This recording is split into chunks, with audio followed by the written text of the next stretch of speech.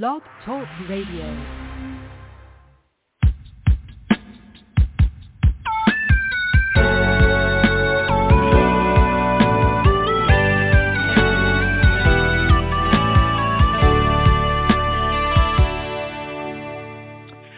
Good morning, afternoon, or evening, and welcome to Hope for Today.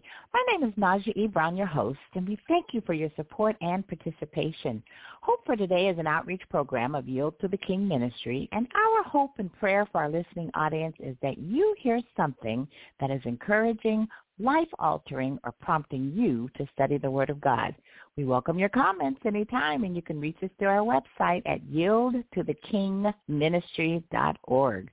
Well, welcome to today's episode entitled Surrender Your Life to Christ. Surrender your life to Christ. And believe me, when I prepare for these, I am so much speaking to myself also. So here's the promotional material, and it reads like this. A surrendered life to Christ is powerful. In it, we have all the freedoms that we need. God wants us to deny ungodliness and worldly desires and live sensibly, righteously, and godly in this present age. Jesus Christ redeemed us and has clothed us in his righteousness. We are saved from the wages of sin, every lawless deed, and all impurity so that we can stand worthy before God. Luke 9:23, and this is the New King James Version, says, Then he said to them all, If anyone desires to come after me, let him deny himself and take up his cross daily and follow me. To deny self requires a surrendered life. We cannot straddle the fence and live for ourselves and Christ. Surrender your life to Christ. We have a tendency to surrender and accept what God has for us when we are being blessed and things are going well. What happens when things are not going well and the heat is turned on? Surrender, especially in American culture, is rarely seen as something positive. It's seen as giving up or losing. But as a Christian, what does it mean to surrender to God? I plan on answering that for us today, at least part of it. And then the rest of it you can pray about and think about and study about yourselves. Let's look at a biblical definition. Surrender means accepting. This is kind of a paraphrase of not an official look up the word in the dictionary kind of definition, but just listen and hear me out. Surrender means accepting that Christ won the battle on his terms, not ours. It means taking a humble position and embracing that how we think it should be is not going to happen. The encouraging thing is we will grow to willingly accept and give over our life to Christ, who is the authority, and recognize that he is making the best decision for us, and then accepting his will for us is the best decision we can make in life. When we talk about surrendering our lives to Christ, let me just say that it's a process and that we are all a work in progress.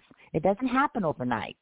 And as a new creation in Christ Jesus, we have to learn how to submit, surrender, and yield our will and accept the will of God. And I know those are tough words, submit, surrender, and yield. But our old nature will continue to rear its ugly head over and over again and try to convince us that we know better than Christ. But over time and in due season, our choice to surrender our will to his becomes easier. And for the record, surrendering includes accepting the good and the not so good. I want to talk about the refining process of the precious metal gold. Bear with me because I'm going to make the connection before this episode is over. So let's talk about the refining of gold and what that process looks like. So first we're going to go with extraction. We're going to look at what extraction means. So gold is generally found in two types of deposits, lode and a placer deposit, or a placer deposit, I should say. It is usually extracted from lode deposits by drilling or blasting whereas placer deposits require hydraulic mining, dredging, or power shoveling. Once extracted, the gold ore is pulverized to prepare it for refining. Let's talk about the mining process. To mine underground, the miners dig shafts into the ground. By hand, miners use picks and small explosives. They can remove the gold ore from the surrounding rock. Miners also use a hydraulic giant. It's a machine that uses a high-pressure stream of water to knock the gold ore off of the banks containing the ore. So we've got extraction, we've got mining. Now let's look at the grinding process. Once the gold ore has been mined, it usually is washed and filtered at the mine as a preliminary refinement technique. It is then shipped to mills where it is first combined with water and ground into smaller chunks. The resulting mixture is then further ground in a ball mill, a rotating cylindrical vessel that uses steel balls to pulverize the ore. Gosh, that sounds like a lot, doesn't it? And then we have this process where the separating of the gold from the ore takes place. The gold is then separated from the ore using one of several methods. There's a flotation method, which separates gold from its ore by using certain chemicals and air. And then there's a cyanidation, which involves using chemicals to separate the gold from its contaminants. And then finally, we get to the refining process. Gold refining methods are either amalgamation and or smelting. In amalgamation, the gold ore is dissolved in solution and passed over mercury-covered plates to form gold and or mercury amalgam. Gosh, these are some difficult words to pronounce. And then when the amalgam is heated, the mercury boils off as gas and leaves behind the gold. In smelting, the gold is heated with a chemical substance called flux. The flux bonds with the contaminants and floats on top of the gold. And the flux contaminant mixture, which is called slag, is hauled away, leaving a gold precipitate. Gosh. So we had extraction, mining, grinding, separating the gold from the ore, refining. And now let's talk about the entire process. So in this entire process, you have raw material that is mined, separated, and refined. Now I want you to think about our refining process as believers in Christ Jesus. We've been mined out of a lost and dying world. We've been separated or sanctified for God's purpose, and we are being refined or pruned until Jesus returns. It's going to happen. Our refining process is for our good, and that process is the trials and tribulations that we face. So first I want to read to you 1 Peter chapter 1, verses 6 through 9. 1 Peter chapter 1, verses 6 through 9, New International Version. Verse 6 says, "In all this you greatly rejoice, though now for a little while you may have had to suffer grief in all kinds of trials. These have come so that the proven genuineness of your faith, of greater worth than gold, which perishes even though refined by fire, may result in praise, glory, and honor when Jesus Christ is revealed. Though you have not seen him, you love him. And even though you do not see him now, you believe in him and are filled with an inexpressible and glorious joy." Verse 9 says, "For you are receiving the end result of your faith, the salvation of your souls." What does our refining process look like? Think of it this way. Let's talk about 3 different steps. The first step is the heat is turned on. Okay, the heat is turned on. The heat is up. Think of a time when your faith was being tested. How did you respond to God? What was God calling you to do? In James, the first chapter, verses 2 and 3, New American Standard Bible, it says, "Consider it all joy, my brothers and sisters, when you encounter various trials, knowing that the testing of your faith produces endurance." And then in 1 Corinthians chapter 3, verses 12 and 13, the New King James Version, it says, "If anyone builds on this foundation using gold, silver, costly stone, wood, hay, or straw," verse 13, "their work will be shown for what it is, because the day will bring it to light. It will be revealed with fire, and the fire will test the quality of each person's work." Trials and tribulations will cause us to question and doubt God and entice us to come up with a better plan. Have you ever done that? Try to come up with a better plan than what God had you going through when the heat was turned on? So a better plan? No. God knows best, and especially if his plan includes being uncomfortable, experiencing pain, or stretching beyond our limits. We don't like to go through that.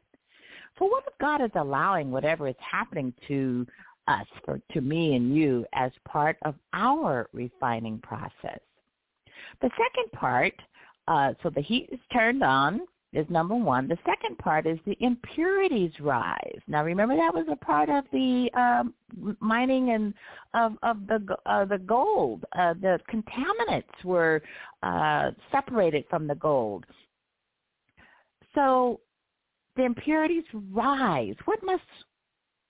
We must do away with the impurities, because purity prepares us for, one, God's presence. In Psalm chapter 24, verses 3 through 4, the New International Version, it says, "Who may ascend unto the hill of the Lord?